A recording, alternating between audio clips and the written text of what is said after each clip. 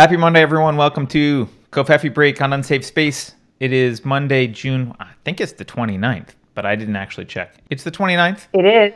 And that voice you just heard is not an ephemeral angel. What? But it's Carrie Smith. It is Carrie right there. Hi, Carrie. Hi, Carter. Good morning. Good afternoon, whatever it is for you. It's morning for you. Good morning. It is morning. Maybe you are metaphorically an angel. I don't want to take that away from you. Women are neither angels if that's your nor identity, I don't want to take that away. If that's how you identify, I don't want to take it away. Let's just put it that way. No, that's not how I identify. But thank you for asking.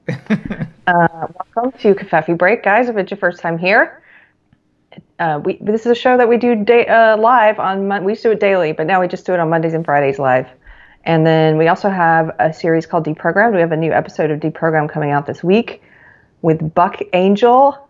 I can't wait for you guys to see it. Buck Angel is a trans man, entrepreneur, has a couple of different successful businesses. And I used to follow him. I was aware of him back when I was in SJW, but I came across a tweet of his and I was pleasantly surprised to find that he's not woke. Yeah, I assumed that he was going to be woke. I was surprised when you were like, let's interview Buck Angel. And I was like, oh, what? He's got to be woke. I just assumed everyone from my past is woke. Everyone, but no. And he's brilliant and funny. We had a great conversation. So, by the way, he and I have been chatting afterwards. Like, he's now obsessed with Yuri Bezmenov. And I've been sending him Yuri Bezmenov videos. Yeah, and he's like, oh my God, I can't believe what's happening. Yeah, I know. When you see those, the first time I saw them, I got chills. Anyway, that's coming out this week, guys, so keep an eye out for that. And if it's your first time here and you like what you see, you can hit like or subscribe. If you want to support the show financially, you can give a super chat during a live stream, or you can go to subscribestar.com and give us $1 or a bazillion dollars, whatever you can afford. Bazillion. Only Bezos can afford that request. Only Bezos. Speaking of Bezos, did you see they put up a guillotine in front of his house? No, I missed that. Yeah. Somebody said... who's they? I don't know. Antifa, the woke leftists. He's been pandering to the woke leftists. I guess even for Bezos, pandering doesn't work. I know. Somebody said, I think it might have been Cernovich, said Bezos gets to meet the monster he created. Yeah. He's banning content that talks about the monster in any way and helps people identify it. No, exactly. I didn't notice that. By the way, you can also go to unsafespace.com/shop, and it's kind of a lame Spreadshirt store that's there right now, but we promise, hopefully actually this week we're going to put more stuff up. There's a lot of designs that are on Telegram chat that we need to put up. We have a whole bunch of stuff. We're going to add more merch. So you can get stuff. And we have book club. We picked a book club book, and I want to say it early because it's going to take a long time to read. Yeah. If you want to join book club next month, and we'll probably give it a little bit more than a month, you got to start Atlas Shrugged. There's a link on unsafespace.com. You can go buy it, but it's a long one, so it's fun. It's fiction, but it's long. They're telling me to turn my microphone down a little bit. That's funny because I turned it up for book club yesterday. Yeah, that is weird. I can turn your microphone down for you. If you don't touch it, I'll just turn it down. Okay, you do it. All right. If it needs to go down more, people let me know, and we'll just like a man, always turning the woman's volume down. I'm kidding. Wait, hold on, Carrie. Okay, she's muted now, so we can continue our conversation. All right, there we go.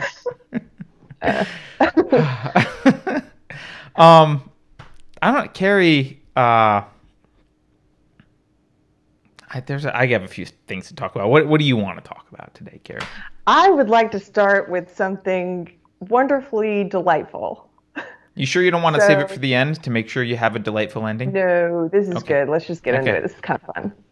So, Matt Taibbi just reviewed White Fragility, and he went harder than I've ever seen him go before. I mean, he just basically spoke in very plain language and called a spade a spade. I'm sending you the link right now.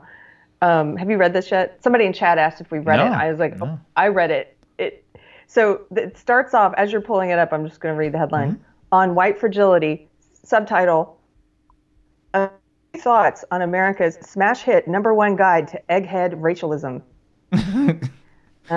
He misspelled racism, but still I like it. So Race, okay. Yeah, it would be even better if he just called it what it is. But it gets better, Carter. You're going to like this. A core principle of the academic movement that shot through elite schools in America since the early 90s was the view that individual rights, humanism, and the democratic process are all just stalking horses for white supremacy. The concept, as articulated in books like former corporate consultant Robin DiAngelo's White Fragility, Amazon's #1 seller, reduces everything, even the smallest and most innocent human interactions, to racial power contests. It has been mind-boggling to watch white fragility celebrated in recent weeks. When it surged past Hunger Games book on the bestseller list, USA Today cheered, quote, American readers are more interested in combating racism than in literary escapism, end quote. When DiAngelo appeared on The Tonight Show, Jimmy Fallon gushed, quote, I know everyone wants to talk to you right now, end quote. White fragility has been pitched as an uncontroversial roadmap for fighting racism at a time when, after the murder of George Floyd, Americans are suddenly and appropriately interested in doing just that. Except this isn't a straightforward book about examining one's own prejudices. Have the people hyping this impressively crazy book actually read it? And here, this is the best part. DiAngelo isn't the first person to make a buck pushing tricked-up pseudo-intellectual horseshit as corporate wisdom, but she might be the first to do it selling Hitlerian race theory. All right.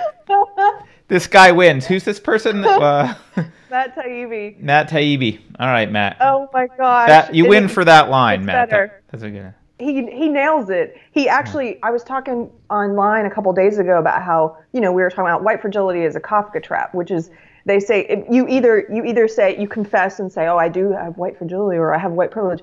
Or if you disagree with the concept and say it's horseshit, then they say, well, your disagreement is itself evidence of your white fragility. So it's like during the Salem witch trials, you had two options. You either confess to being a witch or you denied being a witch, and they took that as evidence of your guilt. So a lot of people chose to go ahead and confess to being a witch and then name others as witches to try and save themselves. That's what the white fragility is. You see all these white people, well, I've got white privilege, and so does that guy, and like I've got white fragility, and all those. And that's why logic is a tool of white oppression, because logic would show you how fallacious that argument is. Right? Yeah. If you have logic, you see the white fragility argument as the ridiculous, stupid sham that it is. Pseudo-intellectual horseshit. But yeah, yes, he gets to the Kafka trap, like the witch analogy in this as well. At one point, he says, I can't find the line right now, but he calls to mind the fact that, they used to do tests during the witch trials. It was like, we're going to throw you in this lake, and if you drown, I guess you weren't a witch and you're dead, but you weren't a witch. But if you float, you're a witch, and then we're going to burn you at the stake. Right. The Monty Python skit about burning the witch is based on, it's a exaggeration and it's funny, but that was the logic, right? It's this convoluted, I'm putting logic in quotes, this convoluted form of reasoning in order to justify, burning the woman that you decided is a witch or is a wrong thinker. Okay, you started off on something delightful, but it kind of goes right into something that I want to talk about. I don't know if it's delightful or not, but it's an explanation for something that I want to talk about. Okay. It's actually related to the reason I thought about this was Trump retweeted this video where this guy said white power. Did you see this video? Oh, I saw this last night. Yeah, I talked to Mikey about it. Yeah, and I do think that's obviously a problem. He retweeted it. He did delete it. They said that he didn't realize it. I'm inclined to believe it. However, it is disturbing that there are people running around yelling that kind of stuff on video. Like, any race power is disturbing. And, insert race here, power with your fist up is disturbing. And I was, we've talked about this, Carrie, but the more that people redefine the term racism and the more that people just misuse it, It has two main effects. One is it's going to numb people to accusations, either accusations against them or against other people. So if someone says that person's a racist, a lot of people just discount it now. In fact, I think months ago I was hearing that it was in high schools it was a joke, like a joke insult. It was like, you're a racist. It was like, it's not no one takes it seriously anymore. And it also sets up a false dichotomy that you and I have also talked about, where people feel like they have to be racist. You get to choose whether you're a racist for or against white people, and those are your choices. And a lot of people are going to get sucked up in that. And so I do think we're going to see an increase in actual white supremacy over. I think it's going to get we're going to see actual more white supremacy. But the whole thing made me stop and think, because I've been talking. We've been talking, both of us, about individualism being the antidote. And I thought I would just walk people through something that I bet you haven't considered. Maybe some people have. I think most people, if you say, why is racism wrong in the first place, they don't have an answer. Because it's bad. Racism's wrong. I don't know. It's wrong. Racism isn't an edict. Like, there's no anti-racist edict from God. It's not a natural law of the universe that racism is wrong. It is wrong. But it's wrong under a certain moral system. The wrongness of racism is dependent on a particular moral system, and I want to talk about that for a moment. Yes. The wrongness of racism, it is only wrong in a framework of morals that recognizes individual rights. That's it. That's why racism is wrong. So we don't have to drive the whole framework, but you note that the framework for individual rights includes the concept of self-ownership, right? And that's articulated through, the right to think and say and do what you want to do, freedom of speech, the right to property, which is often overlooked as a corollary to self-ownership. But with self-ownership comes self-responsibility. You are responsible for your own behavior. But the flip side to self-responsibility is you're not responsible for the behavior of anyone else or things that are outside of your control. So if your spouse or your brother or your mom or your dad or your ancestors or your neighbor or other people in your town or other people in your state or other people in your country or other people, with the same shoe size or hair color or eye color or skin color or the same number of freckles, you're not responsible for stuff that they've done. You're only responsible for you. That's a consequence of individualism. And so your moral standing in society and your general standing in society, moral and otherwise, is derived from your actions and your actions alone, not the actions of people that aren't you, that share some trait with you. That's not a chosen trait. And that's why racism is evil, right? All forms of racism are belief systems that are based on judging an individual, judging their moral standing or their competence or their social acceptability or whatever by an attribute that's unrelated to their behavior. And right. That's actually all collectivism is that. Racism is just the narrow form of collectivism that uses the color of your skin attribute to do that, right? Right. But there's equivalent to racism, like if you go to Japan and you see there's a lot of hatred of Koreans. Is it racism? I don't know. We could argue over whether it's racism because it's not skin color related. And I guess they are kind of separate races, but they're very blended. But it's just as wrong. You might label it xenophobia or something else, but there's a recognition that it's violating the same basic principle as racism. And so you call it racism. My point here is that without the moral framework of individualism, there is no argument against racism. That's where that argument comes from. And what's happening around us, the reason that we're going to see people fall more and more into racist camps on both sides is that basically the entire government education system for decades has one of the most damaging things they've been doing is destroying the concept of individualism as a moral foundation. That's what they've been going after. That's their enemy.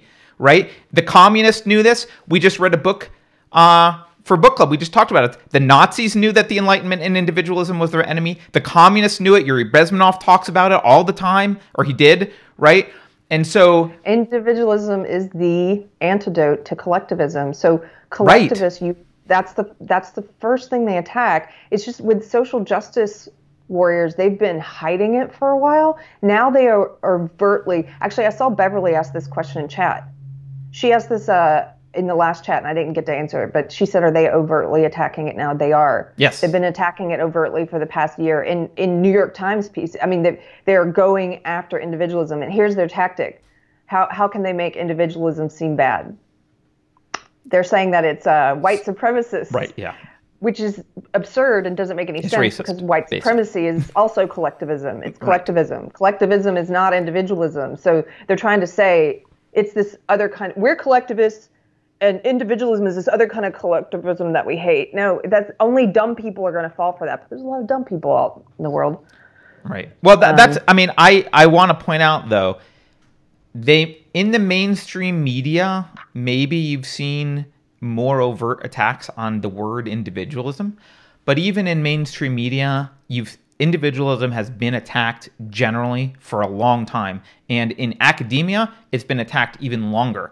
And so every major, almost every philosophy class, almost every social sciences and humanities class is built on anti-individualist principles, has been for quite some time. This is why they idolize Marx. Marx is a collectivist, right? This is why if that version of Marxism didn't work, some other collectivist thing needs to move forward. They hate individualism. Government schools are designed for you. I mean, we just talked to Keith Bissett about this. I think that episode is actually coming out tomorrow, by the way. But government schools are designed to make obedient factory workers, basically, and obedient citizens. Like, that's what they're designed for, and it worked. I think they have succeeded in eradicating individualist principles as normal in society, and they have. That's what's dangerous, because now there is no defense against racism if you don't have individualism. Everything. They've totally eradicated it, and now we're seeing it just take its mask off and overtly come after individualism. But like you said, they've been teaching this for decades. This is why anytime you hear somebody attempt to speak on behalf of a group the way that social justice people do, they come into a room and they're like, well, you know, as a Black, queer, disabled woman, and they'll just start listing all these marginalized groups. It's like, when we interviewed Professor William Allen, I remember him talking about how his students, he would ask them to, you know, introduce themselves, and they would all introduce themselves with these ridiculous identity characteristics, which are the least important thing about you. Right. You know, I'm Carrie, and I'm a straight, white, cis woman, you know, just going on. And that, he said that he told them, he was like, no, tell me who you really are. To his students, tell me who you are. Why can't you define yourself outside of these groups? Like, why? But that, to me, that's evidence of how much it's taken root even before they get to college, that they've all been trained to do this. Look at their Twitter profiles. It's just a list of what groups they're in. Look at the Christina Wong child zombie factory that we covered a while ago. Like, she's got little kids in there saying, "What are you? Here's your Venn diagram. You're Asian and you're female, and what, like, that's who you are, not who are you, like, what do you like to do, what are your, you know, what are you good at, what are you not good at, what do you like, that's, you know, who you are. That's how they train people. From little children.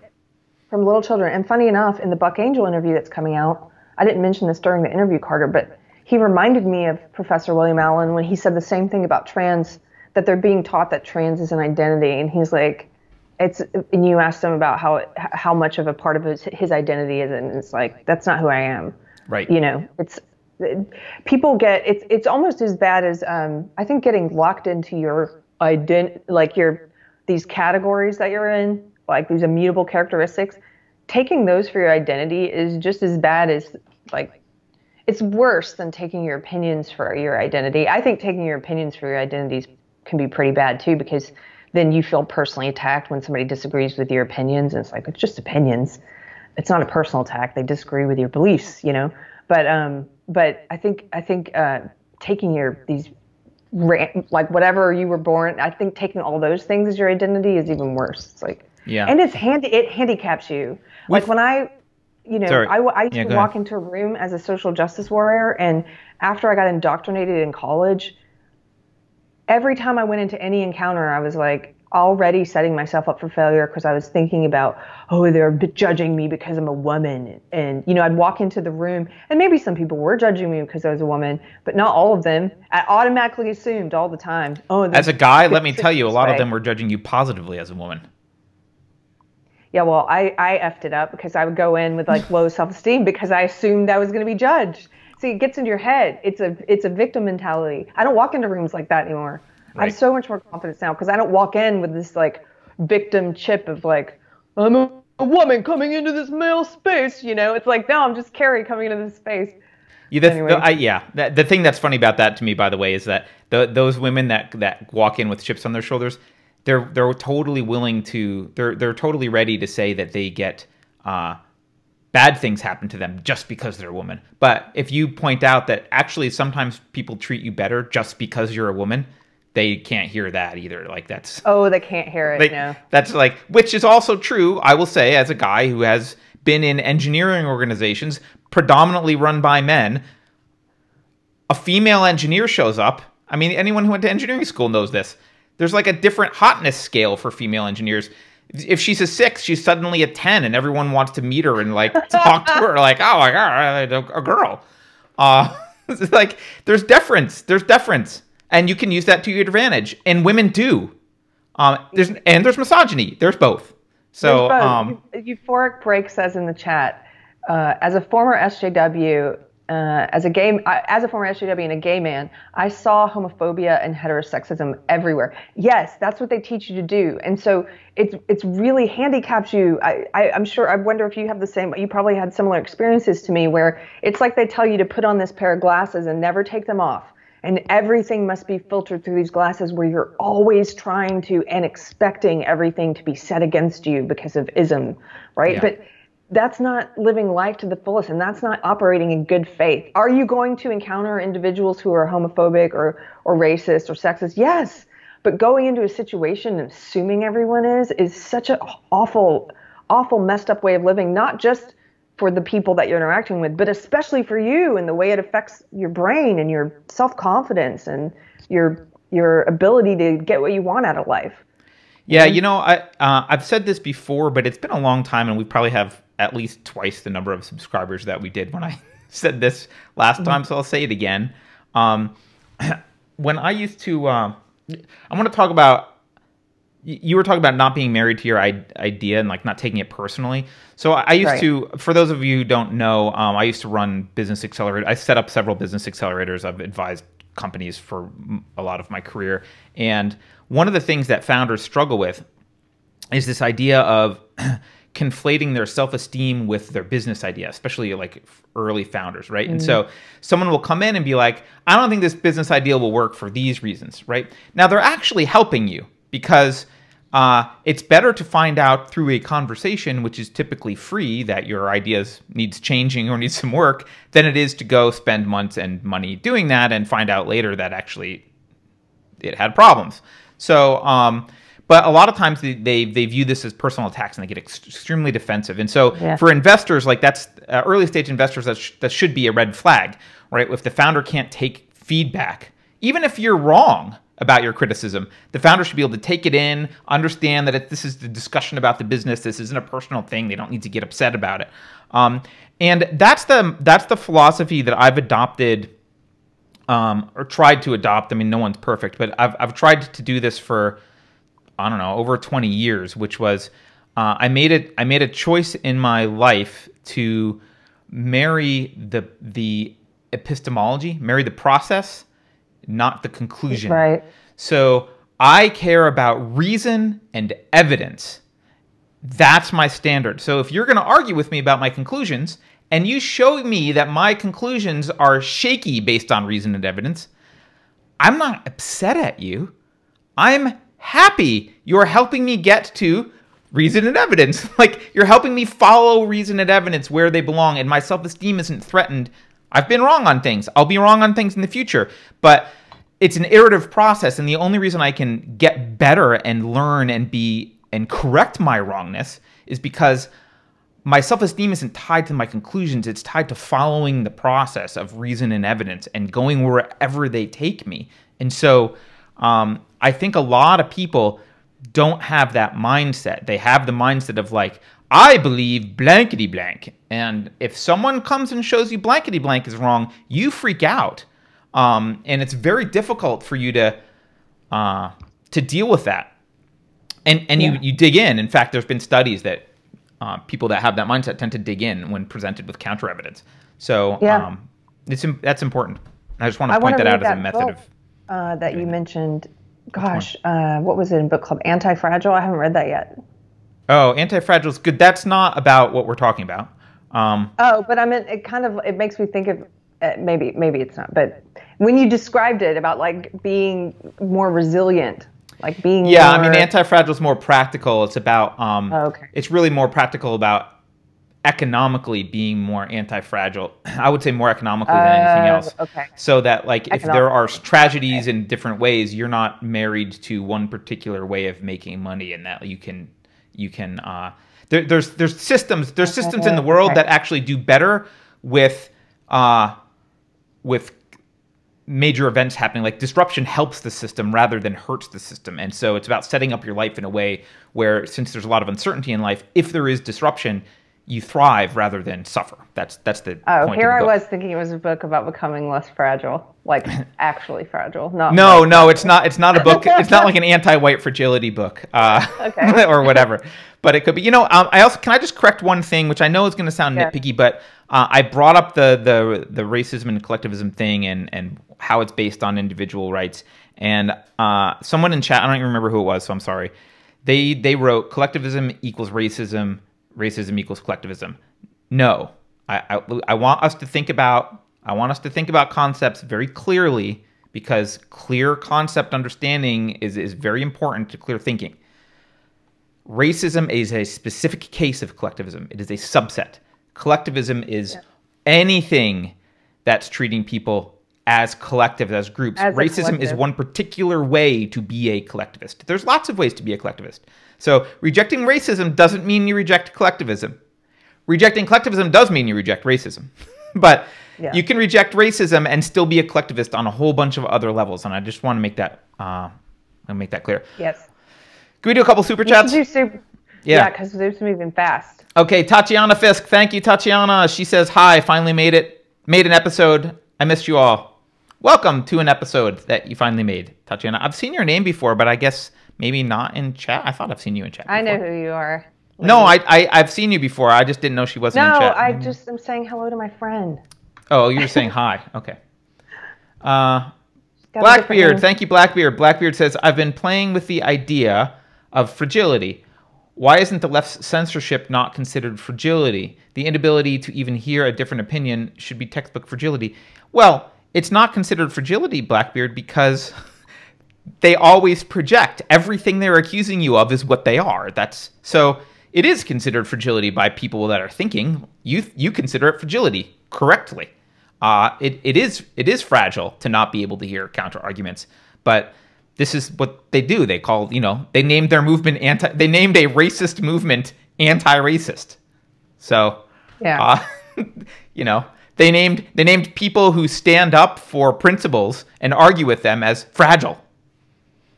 This is their method. Can I do a little rant while you pull up the next super Yeah, please, because it's going to take me a minute to find the next. This is something I was talking with Mike Harlow about last night. As we're getting more people following the channel and following my personal Twitter or Facebook or whatever, I'm starting to encounter more of these almost like a concern troll type of people. I've seen more of those too, yeah. So I actually just kind of prefer social justice people. Because, I'm so used to dealing with, and they hate me and everything I'm saying, so whatever, I'm used to it. But I really don't like these people who are like you can smell the resentment coming off of them, and they're pretending to be like a friend or something, but then all they do is nitpick and try and like this one person was trying to do a kind of collectivism, this whole guilt by association thing. He responded to something I posted later, a couple days later. He's like, I noticed that you retweeted so-and-so. Do you think, and it was Jack Posobiec, and it was a video of Jack Posobiec when he was being surrounded by and assaulted by, they threw water and stuff on him and got right up in his face, Antifa, and escorted out of the park because they were threatening him. And I'd retweeted the footage of him being attacked in that way. I noticed you retweeted Jack Posobiec. Did you know that Jack Posobiec is alt-right and da-da-da-da, all this stuff? And I was like, or am I wrong? It's like, or am I wrong? I'm like, I think you're wrong because I follow him and I've never seen him say anything that's white nationalist or racist or alt-right. But, I don't know everything, but I think you're wrong. So then this person goes and pulls up a Wikipedia. I mean, Wikipedia, are you kidding me? Anybody can edit that, and we know social justice people are dominant there. So he pulls up some Wikipedia thing and expects me to read it and spend time figuring out what I think about Jack Posobiec. I don't have time to figure out what I think about him. I know what my general opinions are on this person, but it's really I don't play guilt by association. First of all, what I tweeted was perfectly valid. It was footage of him being attacked. That's all. I'm not like, I love this guy and everything he's ever said. And, no, I'm showing you something that happened to him. And I don't play guilt by association. And I don't appreciate when people try to pull me into a smear on someone and make me come down on some side of what do you think about this person? And I don't think you're behaving as a friend. I think you have nefarious intent when you do that kind of trickery. And go police yourself. I'll post what I want to post. Go police yourself and decide what's appropriate for you to retweet. Get bent. I've got a lot of hostility about this, Carter. Get effed. I don't even think that was an example of a very subtle concern troll. I mean, there's much more subtle concern trolling, and I don't even think all of it is intentional. I think sometimes there's just people that are lonely and want attention. Yeah, I mean, I ignore way more than you do because it's a waste of time. A lot of times it's just a waste of people will post things like, technically you said blah blah blah, and something that was you say extemporaneously that was mostly true, but there's some minor irrelevant non-essential point that's wrong. Right.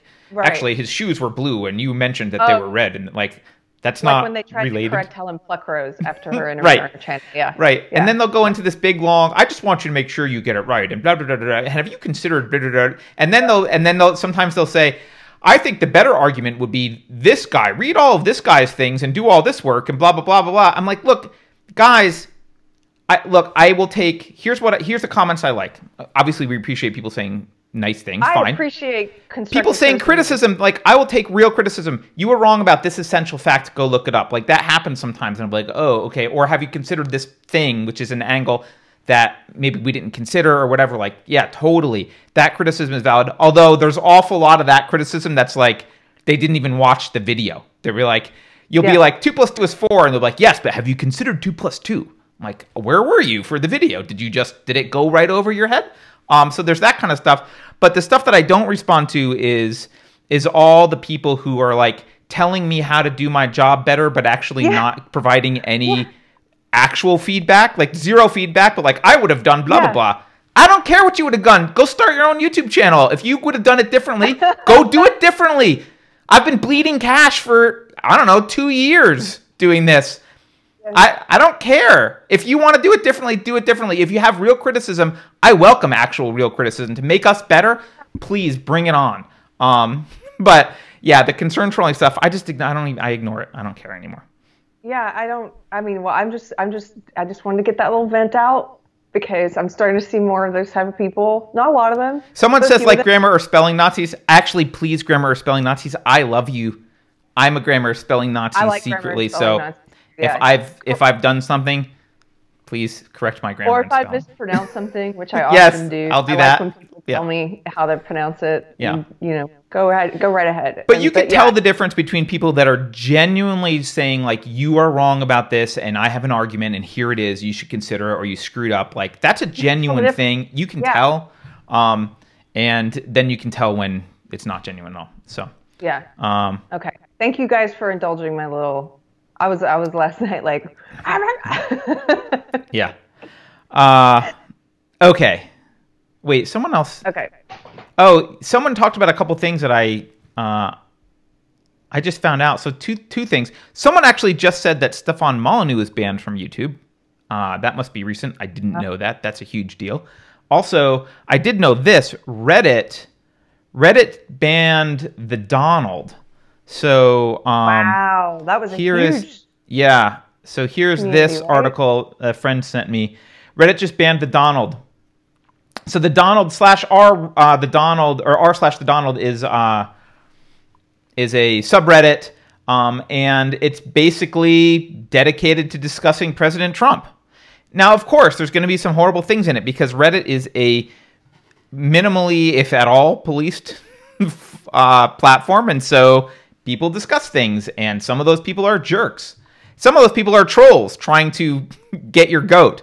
But anyway, the ban comes after, of course, The Atlantic describes it as, the ban comes after years of controversy around r/the Donald and its promotion of racism, anti-Semitism, conspiracy theories, and violent memes starring a cartoon frog. Ah, yes, Pepe, the violent meme. So Reddit is moving a bunch of other communities, 2,000 other communities. Can we talk about what's going on here? Because I actually have a video that I want us to watch, or part of. The left is extremely concerned that they're going to lose the election right now. They are very concerned about the election this year, and I think they may lose it, which we'll talk about. Yeah, a couple things to talk about, but I want to play. So Susan Wojcicki, who's the CEO of YouTube, assuming that's how you pronounce her name, you can. That's a correction. You can tell us. Susan, apparently she does these monthly letters, video format letters to people, which I've never noticed until June's. But I looked at June's. It was right there. You log into our YouTube channel or our YouTube account, and it's right there, the letter to creators and stakeholders. And I'm going to share two things about this video with you because this community letter is eye-opening. So the first part I'm going to show you is she explicitly is telling us that they are supporting leftist ideology. It's explicit. It's not. This is not. There's no pretense anymore. I'm just going to play the very beginning of this, and then I'll pause it and talk.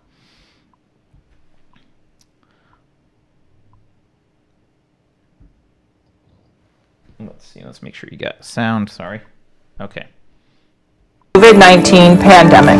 And over the past few weeks, we've grieved together as the Black community has endured more senseless acts of racial terror and violence. At YouTube, we believe Black lives matter, and we all need to do more to dismantle systemic racism. We're committed to doing better as a platform to center and amplify Black voices and perspectives. And we're working to ensure Black users, artists, and creators can share their stories and be protected from hateful, white supremacist, and bullying content. We know there is much more work for all of us to do. Months ago... Okay, so the first thing is she has now said explicitly, not we support... she's not saying, we don't want racism. She's saying we support Black Lives Matter, which is a specific ideology. It's a specific political ideology and viewpoint. Right. So that was bad enough. The next thing... if you guys haven't... I'm just going to plug go this ahead. real quick. If Jump you in. haven't read it, go to unsafespace.com and check out one of the... It's not the most recent, but it's maybe the second or third most recent essay there by Thomas St. Thomas, who's writing... his Medium articles are now part of the Unsafe Space platform. And he had a piece about the difference between believing that Black Lives Matter, which literally almost everyone does. I don't know anyone who doesn't believe that. Right. The difference between believing that Black Lives Matter and then supporting an organization and a movement that calls itself that, right? Right. And that's a very important, again, with the naming. They're very good at naming. It's like, how could you not support Black Lives Matter? Do you not believe that Black Lives Matter? Yeah, I believe they do. Right. But I don't support that organization anymore. Yep. So with that in mind, so she has said YouTube is in this political and ideological camp. She said that very clearly just now. The next thing she does, I think if you've been paying attention to the social media censorship debates, the next thing she does, I think will blow your mind. She literally threatens us and says, stop advocating for Section 230 reforms. She threatens us. Let's watch what the threat is. Okay? So I'm going to fast forward here a little bit. Okay. All YPP creators.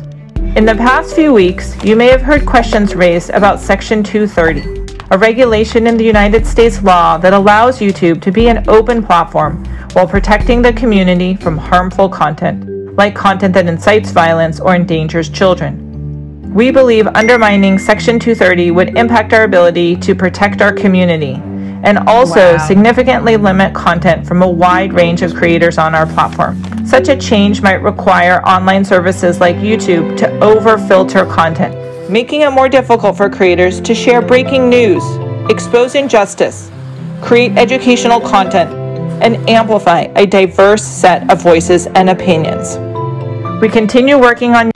So let's just be clear. Her argument is, if you force a change or actually just enforcement of Section 230 properly, we might have to filter more, guys. In reality, so what everyone's wanting is for them to filter less, but what she's saying is, well, if you do this, we might have to filter our content more. Here's another way of putting it. We discriminate against and censor opinions that we don't like. Anyone that opposes social justice ideology, we censor. If you force us to enforce Section 230, then we either have to stop doing that or we have to apply our practice equally across the board and also censor people who push social justice ideology, and we don't want to censor those people. I actually don't. I don't think that's how she means it. I think what she's saying is, if you force us to choose between being a platform and, well, first of all, I don't think what she's saying is true. I think she's using it to spread fear because people don't understand the nuances of 230. However, I think what she's trying to say is, if you force us to be liable for content, like if we suddenly become liable, we will choose to be a woke platform, and that will be it. We'll shut down everything. We'll just shut down any kind of freedom. So if we're going to be liable for everything, we're just going to censor everything. No, but she's making I thought you should play it again, because I thought she was calling a bluff or presenting a bluff. She's like, enforcing Section 230 would mean that we have to censor opinions. Yeah, she's right. She's saying that will increase filtering. We'll have to do more censoring, right? No, of the woke, of important voices. What she considers important voices. So she's saying it will affect lots of voices, though. It wasn't clear which side she was saying she was going to filter more. Okay. It was just, hey, we'll have to start filtering a lot more. Right? Yeah. I think what she's trying to say is, hey, you this is what I think the subtext is. Hey, conservatives / I'm not even going to say conservatives. Hey, free thinkers. Hey, freedom of speech people. You go after these reforms, we're going to tighten the screws even more. I think that's what she's saying. I don't know. But she's certainly making her Black Lives Matter ideology very clear. She's making it very clear, and Facebook's doing the same thing now. They're all doing the same thing. I hope these places go under so bad. I know we're currently streaming on YouTube because everyone's still here, and I want some type of competitor to emerge. I'm very hopeful about Parler. I know I've been told to pronounce it the French way, parlay, but I pronounce French words the American way. Well, they spell it Parley when you hit submit on when you hit their button is the French pronunciation. But yeah, I don't look. There's Gab, there's Minds, there's Parlay. Parlay has a better shot than Gab right now. A better what? A better shot than Gab at the moment. Yeah, probably. I mean, it's hard to tell. I mean, I actually was thinking about being a little bit nicer to Facebook because they are getting in so much trouble right now for not bowing enough. There's a whole, I don't know if you know, there's a whole campaign. Facebook's lost, I think their stock lost like a few $1 billion in the past couple of weeks because advertisers are refused their boycott. There's an advertiser boycott against Facebook because they're not censoring enough. No, but they said they're going to start censoring more because of that boycott. Oh, they did? They capitulated? Yeah. Oh. Capitulated. I missed that part. The article. Yeah. Yeah. Well, there you go. So much I had a moment of empathy for Mark Zuckerberg, and it just Here, I'm sending this to you right now. Did you just send me a really disturbing picture?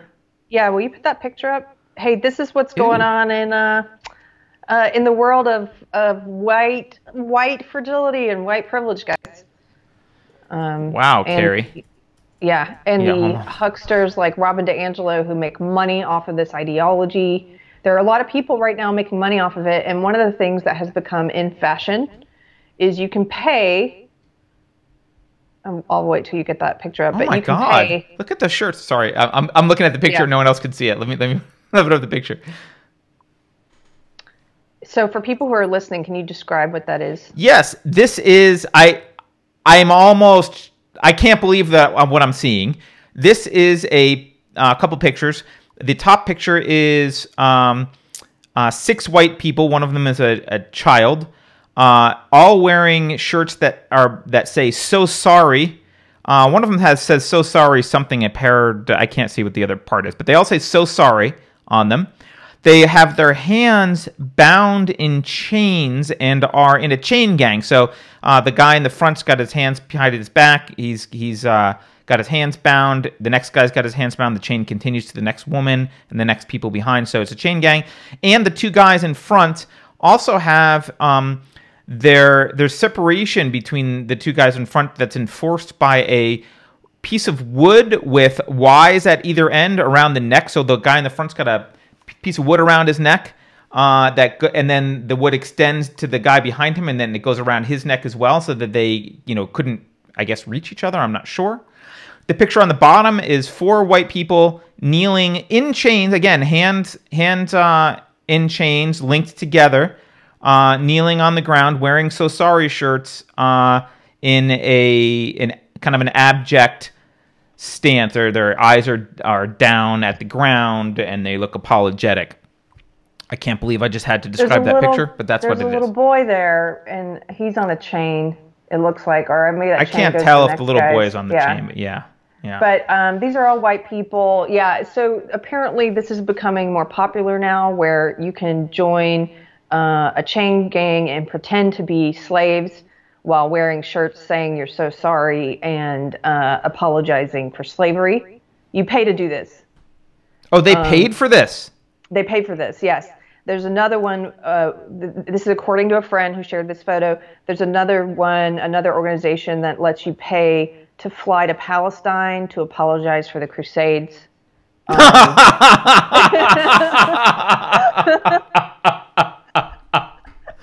I'm sorry. That's hilarious. Can Jewish people fly to Egypt and demand an apology to the Pharaoh? Yes. Oh my God. This is so sick. This is sick. This is, again, I think, just evidence of the racism in this belief system, the cult-like aspects of this belief system. There's so many things wrong with this. First of all, acting as if slavery is something that never affected white people. I mean, every race has been in slavery at some point. Like, it's this new imagination that we have about slavery, that it's somehow uniquely American and that it's uniquely racial in one specific way. But that's not what the history of the world has taught us. Why are you I just don't get it. It's weird because when you make hyperbolic statements like they're going to want white people to get on boxcars someday, people think you're ridiculous and you're Alex Jones. And then you look at a picture like this and it's like, I don't know, they could be marching to a boxcar. I mean, they're ready. I was ready actually to go. thinking about this during book club yesterday when in part of the book, Ordinary Men, when they were talking about how compliant, not everyone, but a lot of Jewish people were with, marching down when they Yep. were told to march and getting on the boxcars when they were told to get on the boxcars, and people wondering why there wasn't, more mass resistance. And I was thinking about this picture because I was thinking, well, there's a ton of woke white people that would get on the boxcar and be Yeah. happy to. They'd probably pay you to put them on the boxcar. Yeah, well, and again, that's what happens when you've got, not to bring it back to Yuri Bezmenov, but that's what happens when you've got ideological subversion happening in your nation. You've got people willing to, the difference between, one of the differences between the mentality of the Jews that you're talking about in the book that we read and the mentality of these people is these people want it. These people want it. I'm pretty sure the Jews didn't want to be executed. Exactly. This is crazy. These people want it. And by the way, has anyone seen a story like this? Because I'm sure that this will happen at some point. White people will volunteer to be killed. Oh yeah, just like that guy. Do you guys remember that cannibal who was in the news in Germany years ago? He put out an advertisement on Twitter or somewhere. He put out an advertisement. He wanted someone to volunteer to.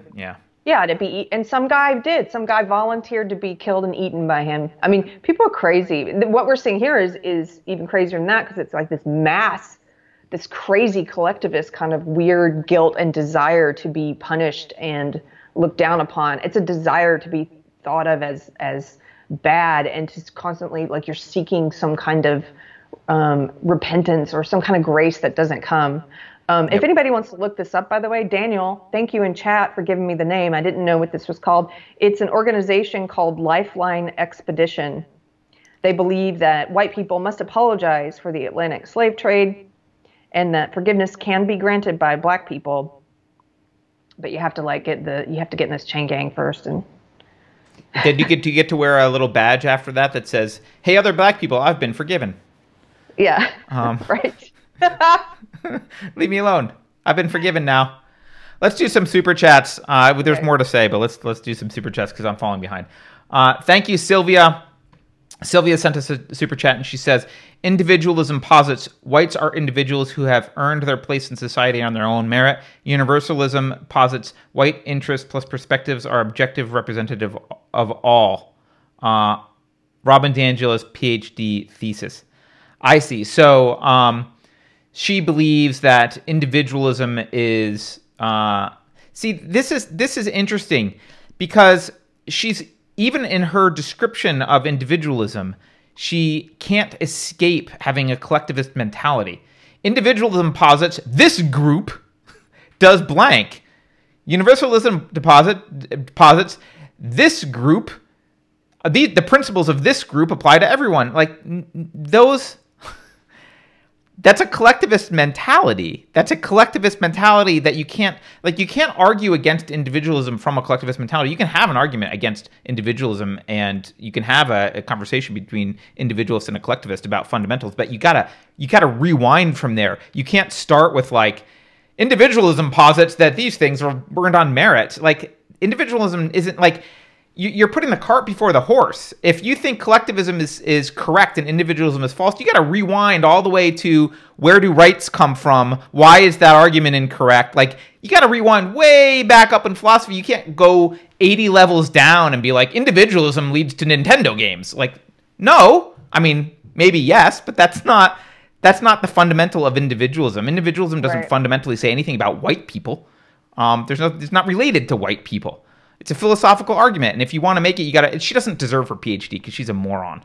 Actually, she's a genius because she's a snake oil saleswoman, and she's an evil genius because she's successfully getting all you idiots to pay her. Thank you, Maggie. Maggie Ellis gives us a super chat and says, "Hey, you two, I love your shows and appreciate the effort you put in to maintain your content's integrity. I'm married to a wonderful, smart, hilarious man who simply cannot see the truths you discuss that I've seen daily." It's not, this is the thing, Maggie. Thank you, Maggie. It's not an IQ thing. Thank you, Maggie. And I know a lot of people can look at this and it's easy to just dismiss it as like, look at all the dumb people. It's not an IQ thing. It's a psychology problem. It's psychology. It's I think a lot of this stems from internal psychological issues that aren't dealt with, and mixed with a culture that tells you to celebrate them and not deal with them. And for a lot of people, it is hard to stand up psychologically, emotionally.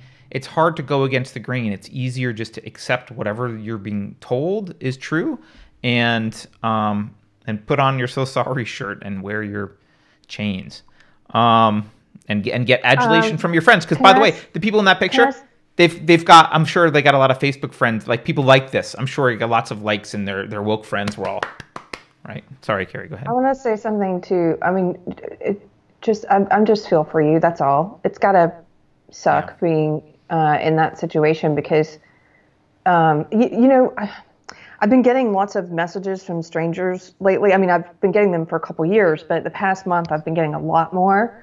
And now that this ideology's gone mainstream, so to speak, gone completely mainstream, and I was messaging with a woman last night who's got 2 daughters who have totally succumbed to this belief system, and she's like, "What do I do?" And I don't have any quick answers. I will say what I've been trying to tell people is nobody changes their mind because you assault them with a lot of facts. You can give them facts, but if you were doing it if you were doing it with like the intent to change them, I think you're going to make them more defensive, and they're going to double down and hold on to what they already believe. And so we've been having this conversation in the Telegram chat too for Unsafe Space. If you guys don't know, we have a Telegram chat. It's the same kind of thing about like people learning how to talk to the people in their lives who have have accepted some of these social justice tenets. Just like, I don't know, it's hard to do this in practice, but I would say when you talk with them, just let them be who they are, and have your conversations from a place of love and caring, and don't push too hard. If you push too hard, they're just going to double down. They're going to get really defensive. And lots of studies have shown this. It doesn't matter what the belief system is. If they feel attacked, they're going to cling to what they believe. Right. And so in the face of evidence, actual facts will have the opposite of the effect that you expect them to have. Right. Right. So, and anybody who's in my life who's ever changed their opinion on something, or anytime I've changed my opinion on something, it hasn't been because that person was trying to get me to change my opinion, or because I was trying to get them to change theirs.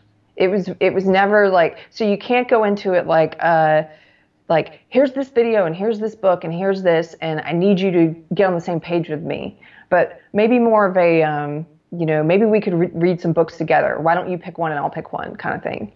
Or you just kind of ask them questions, but with a place that's open and accepting of whatever their answer is, just trying to get them to think more, I'm not sure I would do a lot of like, you read a book and I'll read a book. I mean, I don't know that would help, because you'll just, you'll end up reading White Fragility followed by, I don't know. I don't think that's a bad thing. Coddling of the American Mind. I don't know that it will work, because those books generally appeal to reason.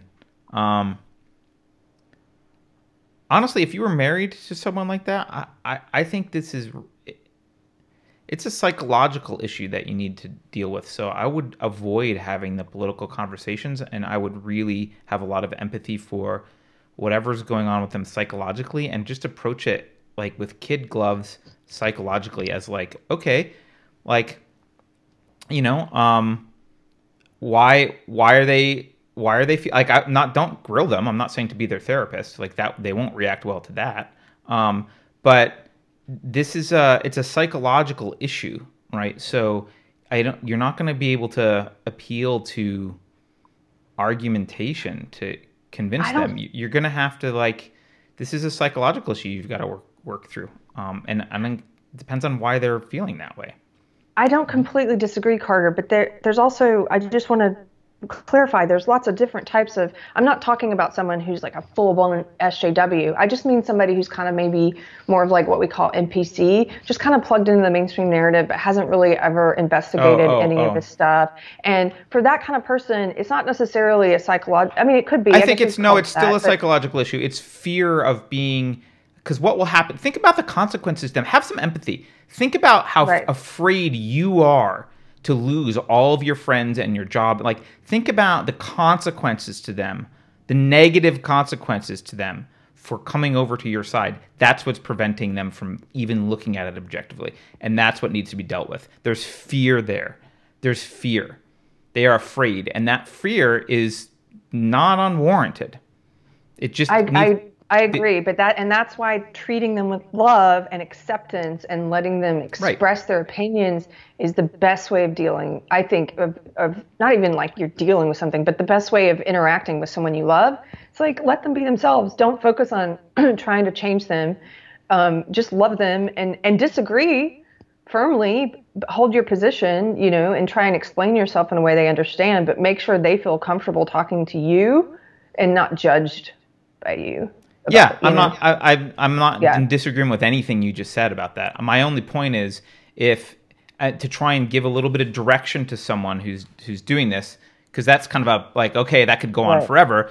Like, that your goal in your relationship should be to help uncover what's going on, what their fears are there. By the way, which is true regardless of the opinions. Like, that's a good, healthy, introspective. Like, that helps someone through introspection and help them grow psychologically is good generally for a partner to do. So this isn't unique to this situation, but it is something that needs to be, you do need to have empathy for, like, there's a reason why the pressure from a spouse is not sufficient for them to look at this. There's a reason for that. And it's anxiety. There's some fear, there's some anxiety, there's something there. And your goal is to just keep your radar on, let them be themselves, keep that radar on, and start seeing if you can figure out what the underlying fears are and what the issues are. Because you'll figure it out eventually, right? And there's probably not that hard to understand. And everyone's got different issues. All right. Just to clarify terms, so anybody new to the show, somebody in chat asked, what's the difference between SJW and NPC? Well, when I use SJW, I mean someone who believes in the ideology I used to believe in, so social justice, this whole belief system that we see all around us at the moment, the idea that people that the world is best looked at as a place where you put people in racial and sex groups and then you judge everybody according to what groups they're in and you treat them differently according to what groups they're in. That's what I mean by social justice warrior. NPC is kind of a joke. It came from non-player character. In video games, it's the characters that you're not playing. It's the ones that your character interacts with, and they're programmed to behave in certain ways. So NPC is sort of just a way of referring to, when I use it, I don't mean it in a derogatory. I just mean people who are kind of just haven't really investigated anything deeply, just kind of believe what the media programs. They're programmed by the media to spit out narratives. Like today, Carlin and I were arguing with a guy who clearly has never read any of the studies or statistics on police use of lethal force, but he's speaking a bunch of opinions. Right. By the way, I mean NPC derogatorily, but I agree with your definition. Your definition is correct, and I think that's insulting. But Carter's intent is to insult. My intent is not to insult. It's not my intent. I just think it's like inherently, by definition, that's a pretty insulting thing to think about someone. That's true. So, but I think the one thing that you'll find difficult, though, especially in the past year or so, is NPCs and SJWs are becoming increasingly difficult to tell apart because NPCs are now running the SJW programming. So there's right. That's the problem. The SJW program has metastasized. It's out everywhere, and it's been programmatized, so people can just ba and sound like an SJW. Whereas 2 years ago, only SJWs sounded exactly like SJWs. Now NPCs sound very much like SJWs. If they have the SJW code, that's an excellent point. Right. If we change the cultural code, NPCs would be spitting. NPCs are going to spit out whatever the mainstream dominant narrative is, whatever their program is, without actually looking in depth into it. They're going to spit it out. Yes. So if conservative Christianity became super popular tomorrow, NPCs would all be parroting it. Yeah, exactly. They'd be quoting the book of Matthew, and absolutely. They'd be out there doing the things. Yeah. So. And by the way, there's always going to be a lot of NPCs in culture, which is why NPCs don't actually drive culture anywhere. other smaller groups drive culture. So that's why it's important. Actually, a good analogy: the sheep in Animal Farm, right, are like NPCs. Yeah. All right, let's get to a couple super chats quickly. Maggie Ellis again gives a super chat. Thank you, Maggie. She says it's heartbreaking and so frustrating. Yeah, and we just talked about it. I imagine it is. Love him. I mean, he's probably not a bad person. He just, he's probably got. It's probably not easy for him either, because he probably thinks he's being told by everyone around you that you're literally a Nazi. So it's got to be hard to be married to a literal Nazi if that's what you believe, right? Yeah. All right, Tatiana again. Carrie's friend, Tatiana, who she's saying hi to right now. Hi, she sent me another book. Thank you. Thank you, Tatiana. Wouldn't 230 make it so they can be sued for libel too? Yeah, so it depends on how 230 works. So how 230 is implemented. But yeah, so Section 230 of the Communication Decency Act, the idea, just for those of you who haven't heard it before, really, really quickly, the idea is that you can choose as a business to be a platform, right, or a publisher. So if you're like a publisher, like let's say you're Time Magazine or New York Times. New York Times is liable for stuff that's printed. So if they say, Carrie Smith eats babies and killed 14 people yesterday, and blah, blah, blah, like that's just all a lie. It's not true. It makes her look bad. It's defamatory. She can sue them and be like, "What evidence do you have?" And if they're like, "Well, Chris Cuomo told me," that's not evidence, right? So they could get sued for defamation.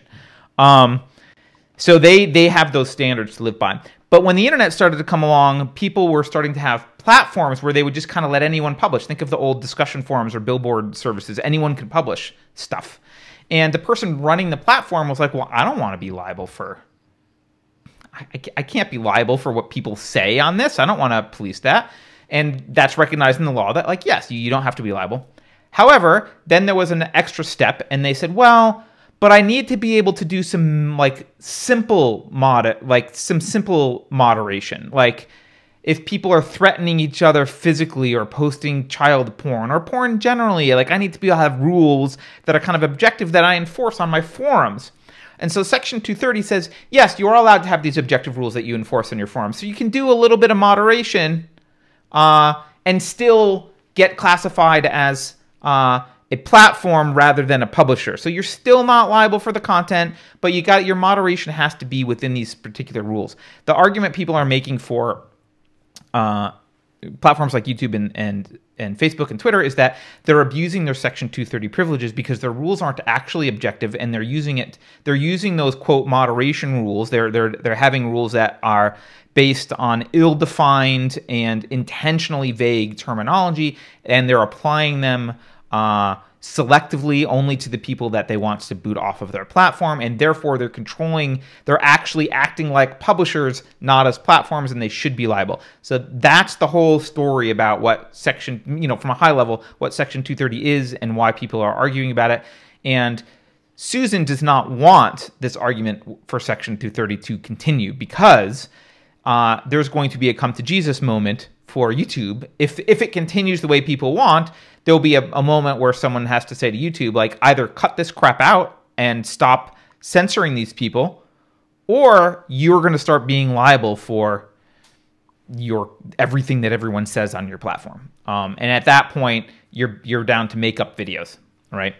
So, all right.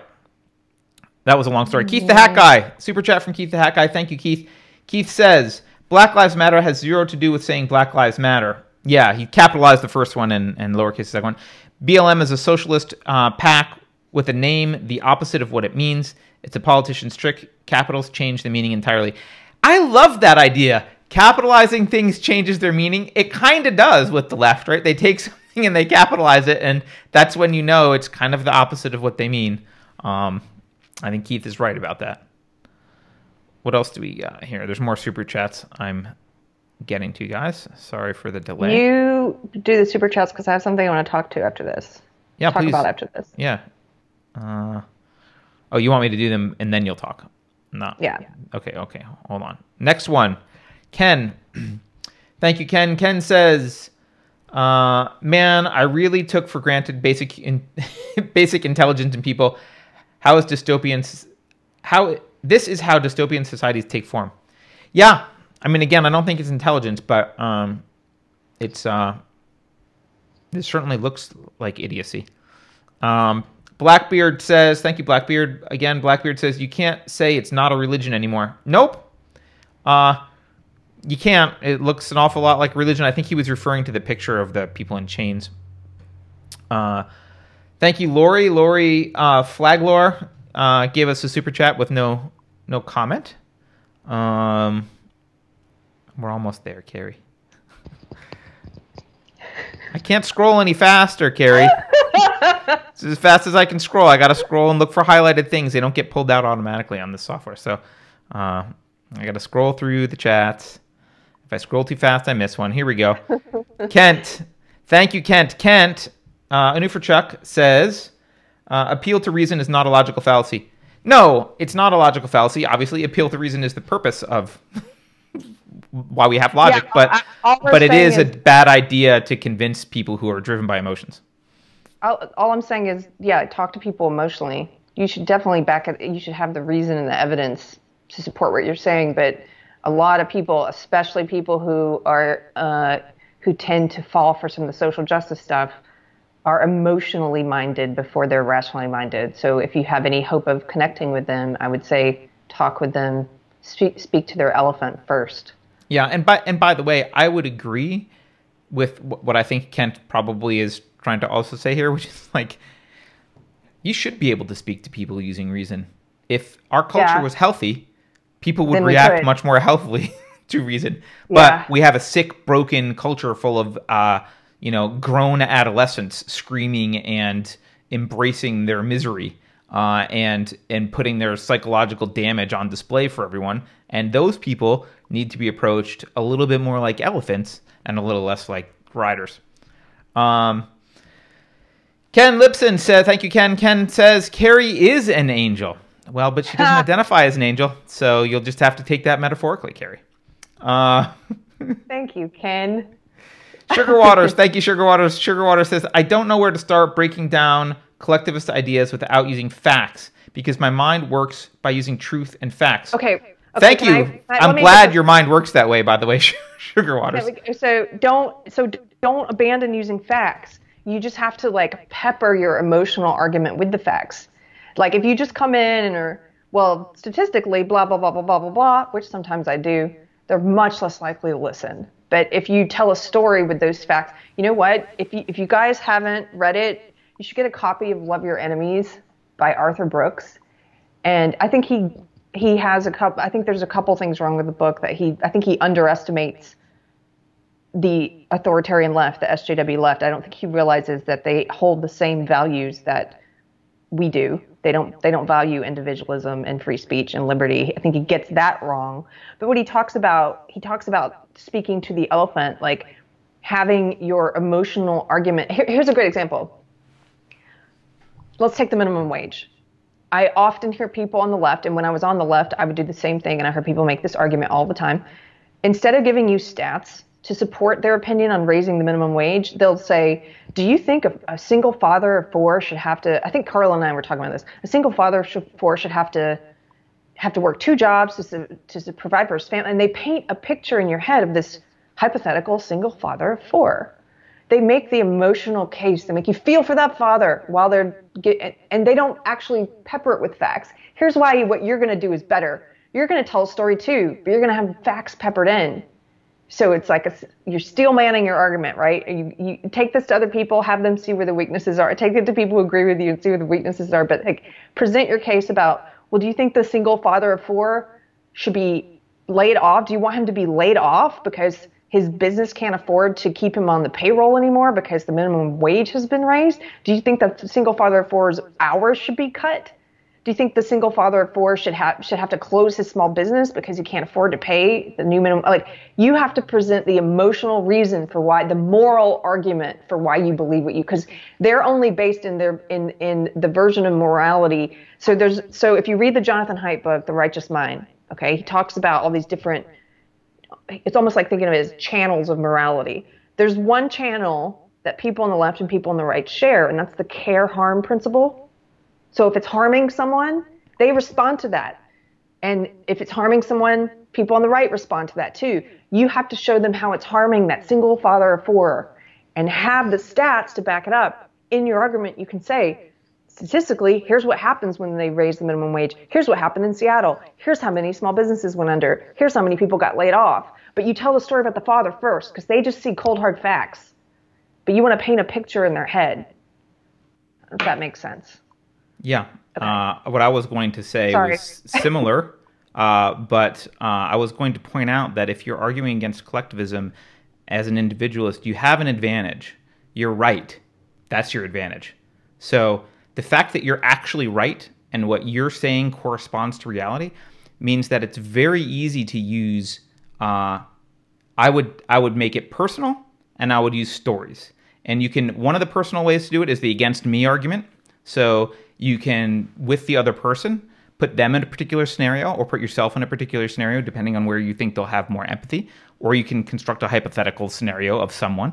And because individualism is correct, any scenario, when you pick it, you can show how appealing to collectivism is damaging to that particular individual, and how it's unfair and how it causes them pain and ultimately maybe even death, depending on the scenario. That doesn't mean, like Carrie said, it doesn't mean you don't have facts. And actually, I don't think statistics are very useful. Like stats are fine. If they're arguing stats, they kind of don't even want to have the real discussion. You don't need stats to understand why, for example, racism is wrong. That's not a statistical argument, right? You actually don't need stats to understand why minimum wage is wrong.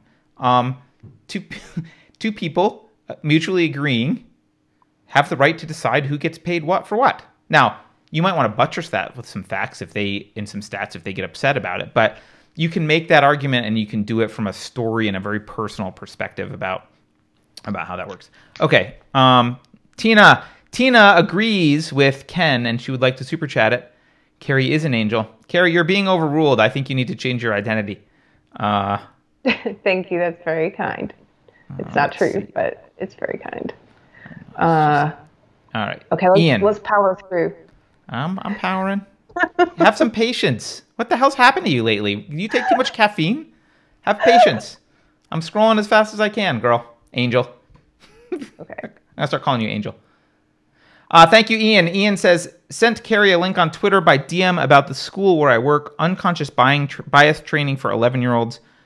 Don't know if you can view it in the U.S. Ian. Carrie can look.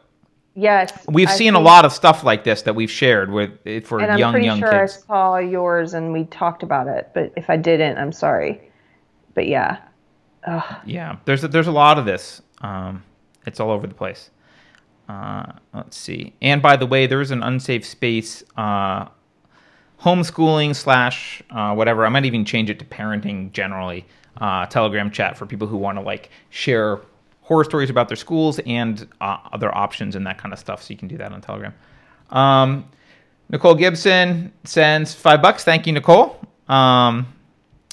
She sends it with no comment. Kent sends another super chat. Kent says, logic is an accurate bullet. Emotion is windage. Yeah, I guess that's a good way to look at it. I guess that's a good way to look at it. You need to dial the dope correctly on your scope, or you're never gonna hit your target. Nicole Gibson. Nicole sends another super chat, but this time she says, having your belief system challenged makes people fearful. It is a foundation people stand upon. It's how we operate. This is a belief system. Yeah, absolutely. Yeah. Which is why we were talking earlier about if you want to be better as an individual, to not marry the conclusions of your belief system, but the methodology of your belief system, so that you hold yourself accountable to that. It allows you to evolve without freaking out if your conclusion's wrong about something, because likely you'll be wrong about stuff sometimes. Okay, I think, Carrie, this might be the last one for you. Thank you, the Geschultz. For balance sake, I think Carrie is awful. All right, well... Thank you, Geschultz. Thank you for balancing out the universe. That makes me think of my friend Greg, who every time I post a picture of my dog, he goes, "Gross." Excellent. Thank you for the super chats. All right, Okay. Carrie, you've got pent up something going on, so please release Yes. it. Well, I promised the knitters we would touch on this. I'm sorry. We should really do a standalone video on it. We're just both a little burnt out today. But so I'm going to just cover it here. Ravelry, the knitters know about what's been happening to them. If you don't know and you're new to the channel, I suggest you go back and watch a video we did called the SJW Knitting Circle of Hell. That was the first time we talked about the SJW Knitting Wars. And then we did an interview with Maria Tuscan. We've done an interview with Marie Buskey. We've covered it a couple of other times. But essentially, Ravelry was a huge knitting site where they allowed knitters, to interact and sell designs and promote their own businesses and interact with one another.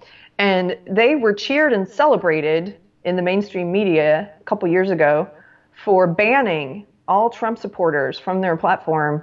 They were celebrated on, I think it was Stephen Colbert show. Like, people were like, yay, when he talked about it. They said that all Trump supporters were white supremacists and that any support of Trump is white supremacy. And they kicked all the Trump people off. And so now, a couple years later, they are embroiled in the middle of what I call, it's kind of like SJW cannibalism. See, here's what happens is they do a round of purging and they purge the most obvious wrong thinkers. This always happens in every community. This happened in the feminist SJW circles I was in like 10 years ago in the feminist blogging world.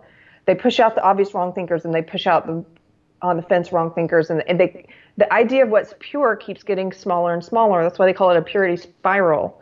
And then there's like no one left for them to direct their hate towards, and they just start directing it at each other and they start eating each other. So they're currently eating each other because they came out with a new platform design.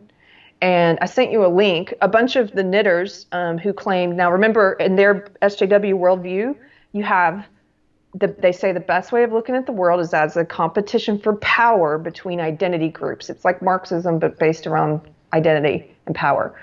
And so there's an ever-growing number of these identity groups because it benefits you to be in one of the marginalized classes, right? So there's every one of these groups is divided into marginalized and privileged, or oppressed and oppressor. So one of these categories now is people who are disabled. If you're disabled, you're marginalized and oppressed. Woohoo! You get to have a voice. You get to be put on a pedestal in the ideology, right? So all these knitters are now saying the new design caused them to have seizures, like eight seizures, and that Ravelry didn't respond fast enough, and they don't care about the disabled community on Ravelry. If I'm getting any of the broad strokes wrong, knitters in the chat, let me know. But now there's just complete infighting, and big knitters, SJW knitters, are now leaving Ravelry. And I predict what's going to happen is it's going to go under eventually. I mean, because when you put ideology above your original purpose was about yarn and knitting and sharing the joy of knitting. And now what's it about? Social justice ideology. Social justice ideology is a toxic ideology. And I think eventually you'll see that it causes the organization it consumes to go down the toilet. All these churches that are being infected with social justice ideology, people are going to quit going because it's going to go down the toilet. I'm not going back to my church that I was going to in Austin.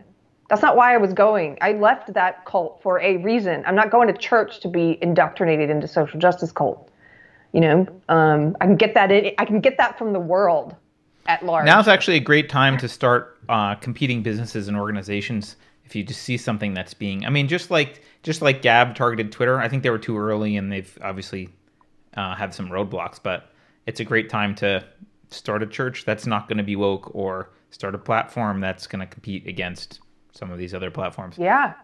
Because like you said, I mean, this is, this is what Vox Day coined the term convergence. This is what convergence is.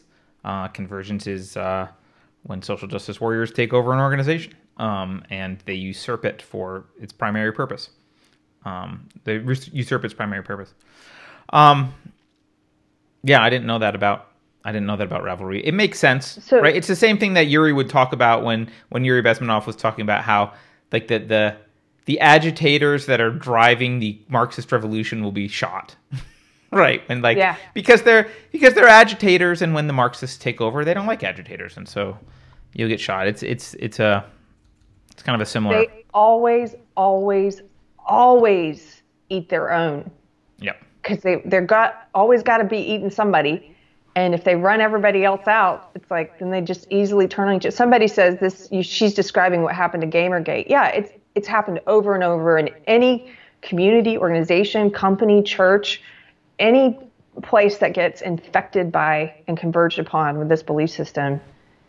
The original purpose of the group or community or church or organization becomes secondary to this belief system, and then this belief system is so toxic because like it becomes a circular firing squad. We've talked about this, right? The belief system ultimately is not about building anything in particular. It's about tearing down. It's a nihilistic there's a nihilistic streak in this belief system. So it's not about, they're not all arguing, like you don't see them marching for like, this is the specific new government system that we want or the specific thing. They're not even saying these are the kinds of new police that we want. They're like, tear it down, tear it down, tear it down. They're not saying these are the statues. They're not saying this is the government. They're saying we need to tear it down. And the belief system is the only thing that unites. If you're confused about the belief system, the only thing that unites it is tearing down Western culture. That's the unifying belief. And so of course, if you've got an organization populated by only those people, and their skill set and their drive is to tear down, when they run out of fodder, they turn to each other, right? It's like zombies just start trying to eat each other. There's no humans left. They've said chess is racist now. Like nobody gets to enjoy anything. You can't enjoy anything. It's all ist. It's all some kind of ist. There's miserable people at heart, and they want to try and remake the world to be as miserable as the inside of their hearts are. Like they want what this dirty darkness in here to be reflected out in the world. They hate joy. Oh my gosh, people want to talk about like how to push back in these times, which can be very discouraging times and very frustrating times, seeing this belief system everywhere. Take delight in something. Take joy in something. Go enjoy yourself. If you're a person who posts on social media, don't make it all about like, don't let this consume everything you think about and everything you do during the day. Like, give people windows of joy, but they hate that. They hate that more than when you criticize social justice. It's like, you're out enjoying yourself? How dare you? Well, look at a lot of the posts that they've criticized, right? This whole knitting thing, not to go back to knitting, but it started with someone expressing joy about visiting India, right? Yeah. I mean, that's what it started with. Hey, I'm very excited. Like, uh-oh, yeah. white girl's happy. Red alert. Can't be excited. Yeah. By the way, we got another super chat from Yuri Konovalyuk. So I hope I'm pronouncing that correctly. He says, can we have involuntary bald men as a recognized marginalized group? At least some oppression points. It's the men part that really screws that up. I'm not sure you can. Maybe if there were only non-bald men and bald men, you'd probably win, but I think we're all just going to get trotted off to the gulag together. I don't think it's going to work. I think we need to start talking about height privilege and height fragility. Height fragility. As a short person, I feel very oppressed when I go out into the world. Okay, I'm kidding. I want to talk about the. I used a particular cover photo for today's episode, so I feel like I'm obligated to talk about the incident. Oh yeah. So, did you guys see this incident in St. Louis? Carrie, I don't think I need to play video for it. Right? It's not that exciting, right? Okay. You can explain what happened, yeah. Yeah. Okay, so there was a couple. Actually, let's back up. The mayor of St. Louis was reading, basically defund the police demands, and read off names and email addresses of some of the people that submitted the defund the police demands. And this got people in St. Louis very upset and saying, hey, you doxed us, blah, blah, blah, blah, blah. So they did the only thing they know how to do, which is march. So they all got together in a group to march. And instead of going to the Capitol building, they decided to march to the mayor's house. Now, I think protesting at the mayor's house makes it uniquely personal. That's a little bit of a scarier thing. Like a mob outside your house and a mob outside your place of work is a little bit different. Yep. But not only that, she lived in a gated community and the street had private access, and they broke through the iron gate and went into the gated community, walking down a street that they did not have a right to be on. This is private property at this point, to go to the mayor's house. Now, there was obviously the mayor is rich. The mayor's neighbors are rich. There's a very large house that these people had to walk by. And they actually opened the gate and walked onto their private property. It looks like a sidewalk, but I saw a second video that showed them opening the gate to these people's private property. No, that was the gate to the gated community, and that was a sidewalk. To the gated community? Okay. Yeah, that wasn't the people's property. It was a gate to the gated community, and the sidewalk was illegal for them to walk on because it's private. It's owned by... Private, okay. Right. That's what I'm saying. They walked on private property. But that homeowner, obviously part of the homeowners association that controls this, so he's one of the owners of that private property. That homeowner did actually call the police, and according to the police, and I guess from the homeowner, it says that they observed multiple subjects who were armed, so then they armed themselves. I don't know if that part's true, but the part that's all over the place is the guy walks out of his house with an AK-47, or not, sorry, AR-15, I think. It looked like an AR-15. And his wife had, I don't know, it looks like a little Walther, but a little pistol. And they proceeded to yell at the protesters, telling them to go away. They were on private property. They have to leave, get off our property, blah, blah, blah. They're yelling at the protesters. People took videos of this. There's now lots of outrage. How could this couple do this? People claiming that they violated laws by pointing weapons, blah, blah, blah, blah, blah. I don't think they've actually violated any laws, but because the people were trespassers technically. Right, I don't know the legal system in Seattle, but if there's any sort of castle doctrine, I don't think they've violated laws. That said, I know this is probably not popular among the conservatives. Don't do what they did. They are idiots. That was the dumbest thing. All I could think about was how dumb these people are. They came out of their property. First of all, they're outside in bare feet, with no protective gear, not behind cover, not behind concealment, in no kind of defensive position, with one AR-15 and a little pea shooter, screaming at people. Horrifying muzzle control, by the way. The guy's like covering his wife half the time. She looks like she's covering him half the time. Pointing her fingers on the trigger. I think that they did not accomplish their goal. I think again, this is just a tactical thing. This is not but look, now everyone knows there's a house worth protecting. It's got some guns in it, and it's defended by a couple of pudgy, poorly trained people who are hotheads. They're with no discipline. I don't think it was a good idea. It was a bad idea. Yes, you have a right to defend your stuff. That was not a good way to do it. So I wouldn't be holding this couple up as woohoo, let's celebrate these couple, badass, defended their property. Not like that. What they did though. What? And I actually think I like what they did, and I think here's here's the story. Dumb, but okay. Okay, yeah, I agree. He swept his wife and all that stuff, but I look at that picture and I'm like, oh, these are people who feel abandoned by the government. They pay taxes to protect them. Yeah, I don't disagree with that. Yeah, I don't disagree with that. But they didn't do it well. Well, yeah, but I mean, I don't know. I'm glad they did it. I would have done it. Jack called my attention to this. He was like, Rosa Parks' grandfather used to sit out on the porch with a loaded shotgun whenever it was known that the KKK was going to be prowling throughout town to protect her, like letting people see this house is protected with a gun. I don't see this as very different. I do. It's like, you do?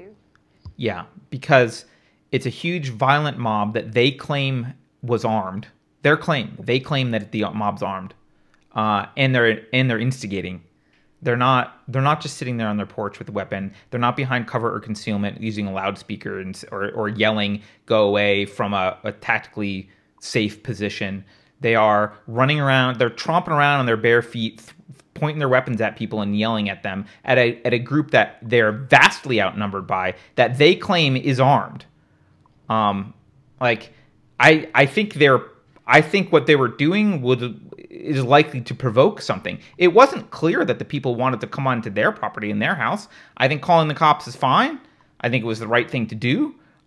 If they start attacking your house, you shoot. But I don't know that yelling at people on the sidewalk, I get that they're on private property and they shouldn't be, but you're making yourself the cop for that residential area, and you're clearly not trained enough to do it in a way that they risk their lives. I think they risked both of their lives.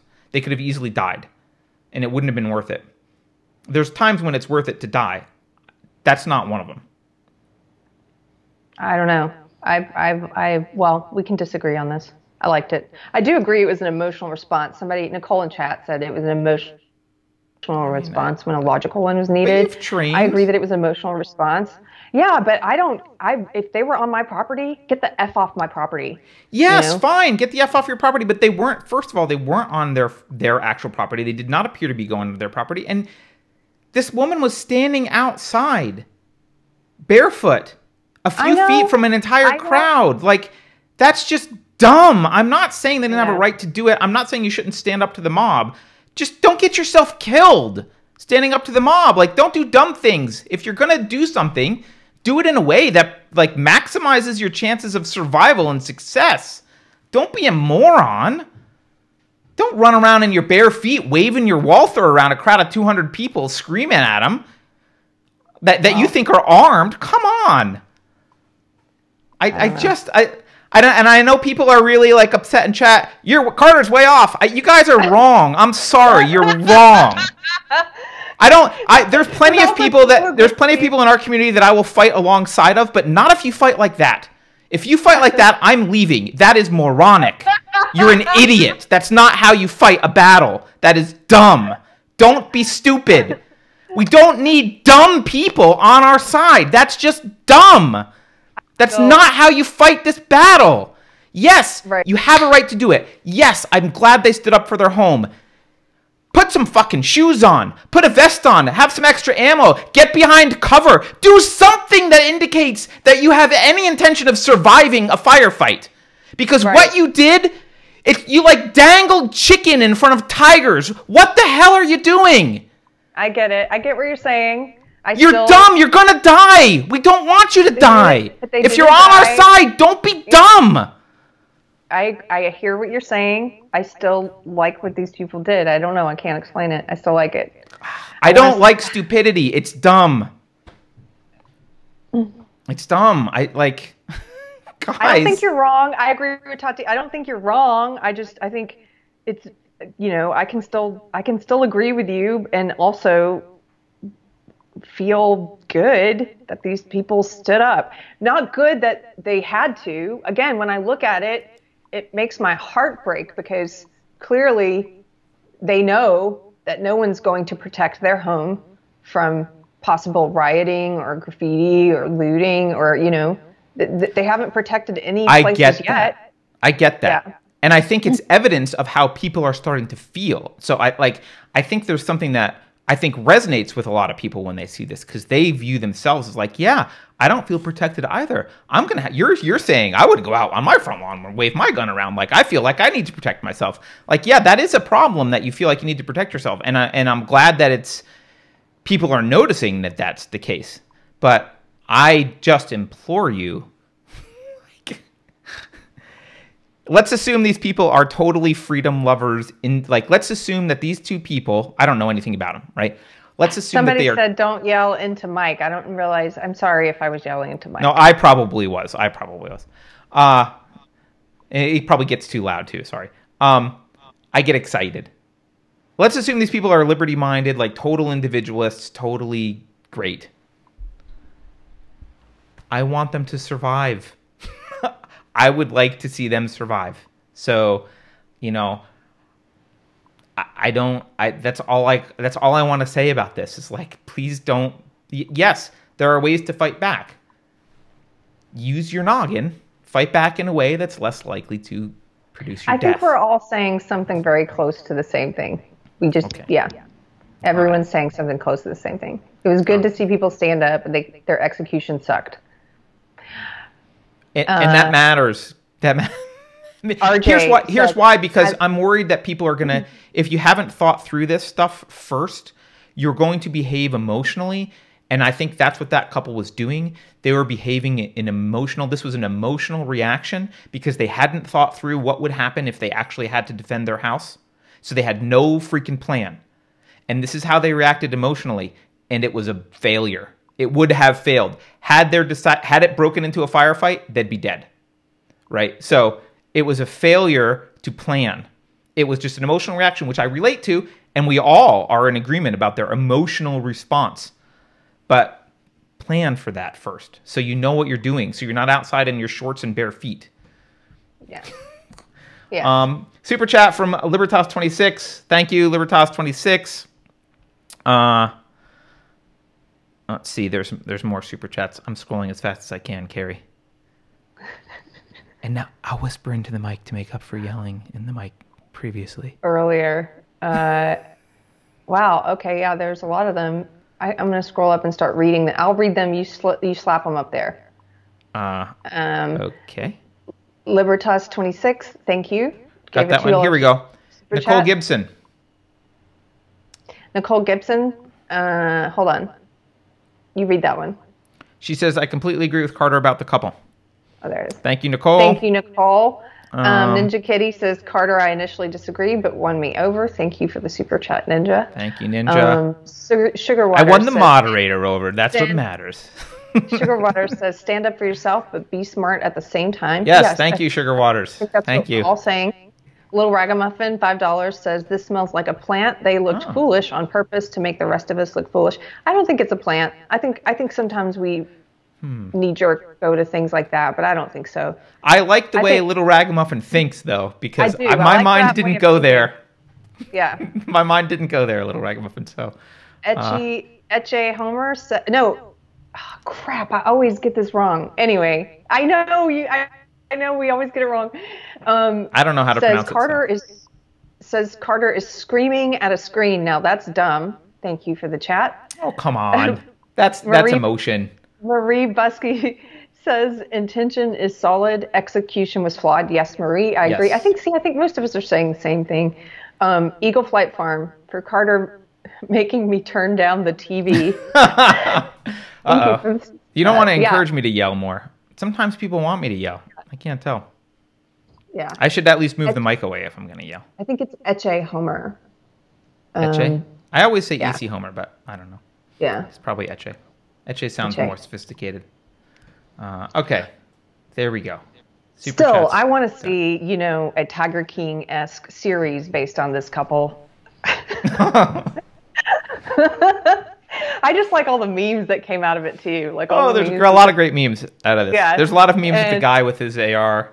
Yeah, and there's the picture of the Sikh guys who were defending their business with guns. There's a few of these now, and they're kind of badass, but they're kind of sad also looking at them because people shouldn't have to be doing this. You should be able to call. I don't know if you guys heard, Tucker Carlson the other night played a 911 call from Virginia where this woman was calling from her car with her toddler in the car, and she was begging them for help because her car was surrounded by and was being beat on by protesters. She was driving through the neighborhood, and the phone call is hard to listen to because it's like a 911 call. She's pleading for help, And the 911 operator is saying to her, I'm sorry, ma'am, we've been told, there's nothing we can do. We've been told to stand down. And she's like, they're on my car. I have a kid in the car. And you can hear her yelling at them like, get off my car, get off my car. And the 911 operator says, well, you might want to call City Hall and let them know your frustrations, ma'am. You got to be kidding me. I'm not kidding you. And hearing that was just heartbreaking. It's like she's calling for help in the middle of a mob with her kid. And they're like, sorry, nothing the police can do. Call City Hall in your spare time and let them know your frustrations. Like, yeah, it was pretty sad. Well, I mean, so here's the thing. Someone was asking, like, did the police show up after this couple called the police? Clearly, the police didn't show up in time. Like, I don't know if they showed up, but they clearly didn't show up in a timely manner. This is the I don't know. I feel like we're so soft as a society that we forget that, like, police, that we don't have magical transporter systems and like perfect police that are just gonna, I need help. Yeah. And then, like, they beam into your room with a gun and, like, I'm here to help you. That's not how the world works. They take time. And I am concerned about this defunding the police stuff. Our response times are already pretty abysmal in a lot of places. I mean, in the Bay Area, there's a lot of places in the Bay Area that they'll respond like the next day. I mean, unless there's like actually a firefight happening or something, like they will, like, they don't care. I mean, best case, sometimes I've just listened to police scanners because of all the stuff going on. I'm just trying to pay attention. Do it sometime. You can go to broadcastify.com and you can get basically any police scanner from any city. I mean, there's secure ones that you don't have access to, but you can hear some of them. And you'll hear some of the calls that are like, they'll say, sometimes the dispatcher will say, the call came in at blah, blah, blah. And it will be like 8 hours ago, like, 2 hours ago. Like, it's not good. It's not good. And I think the other thing, I was just about defunding the police for a moment. They're arguing to defund the police not because they don't actually want to defund the police. They want to control the people with guns in your city. And so they can't actually, to do that properly in quotes, to do that the way they want, they would have to actually, they would have to own the police department themselves to be able to reorganize it. And they can't get that. They can't do that. So what they're hoping to accomplish, their goal here is they convince the city councils and the cities to defund the police and have a, quote, alternative solution. Yeah. The police get defunded, and then guess who comes in to recommend alternative solutions? Yeah, they do. And so it's all of their people putting in all of their people into a replacement organization where they have complete control and power over the weapons in the city. This is a strategic move in order to control weaponry to use against the population. That's what in order to decide who's holding the gun in the room. Yep. They want to be holding the gun in the room, to borrow a phrase of Carter's. Yeah. Yeah. Yeah. They want to hold the gun in the room. So, all right. I don't know. I guess I've yelled myself out. People don't. Yeah, I'm winding down. We should wrap up. It's been a tiring couple days. If you haven't watched our Ordinary Men book club discussion yesterday, I thought it was awesome. It was great. The people, great people in the discussion. Lots of stuff. Thank you guys for showing up and having such great, and we had new people, which was cool. And just a lot of great commentary on the book. Yep. All right. I have to go because my neighbor said there's a really large snake that just left her backyard and went into mine. So I have to go find it. Wow. Okay. Enjoy locating your snake. I'm going to read a super chat from Keith. Bye, Carrie. I'm going to read a super chat from Keith and then end the show. Keith says, they were not trained enough to go out armed. I am okay with barefoot. The guy that stopped Texas shooter did it barefoot. Maybe my Florida bias. Well, but he was in church responding immediately to a threat. He wasn't like in his house where presumably he has boots, a vest, tack gear, like a bunch of other stuff that he could have donned before walking outside. He was like sitting in a pew. I don't know why he was barefoot, but that's an issue for the church, I guess. All right. Bye, Carrie. Enjoy your snake hunt. Bye, guys. Thank you so much for tuning in. Oh, Thanks, are we not everyone. wrapping up? Yeah, we're wrapping up. We were wrapping up. We Oh, are, okay. right now. Bye.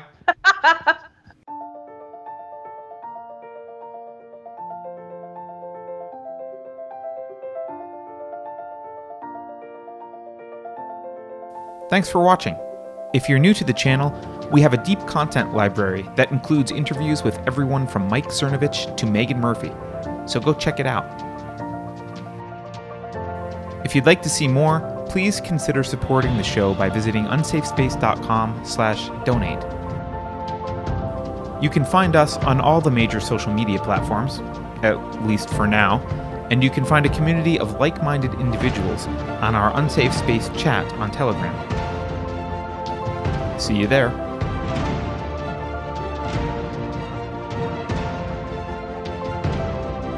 Warning. This is an unsafe space. Dangerous ideas have been detected. The content of this production has not been authorized by the Cathedral. Pay no attention to it. For your protection, the following co-conspirators have been unpersoned and marked for cancellation. Please avoid any contact with these individuals. I have calculated a 97.8% chance that these are all Russian bots.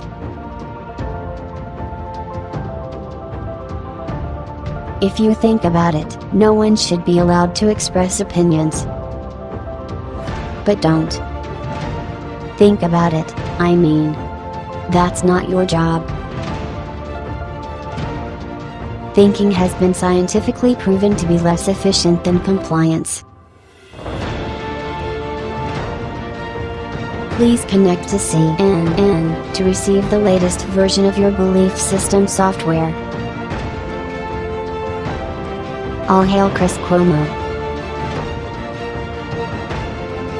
That last line is fake news. Please disregard it and return to your safe space immediately. There will be cake.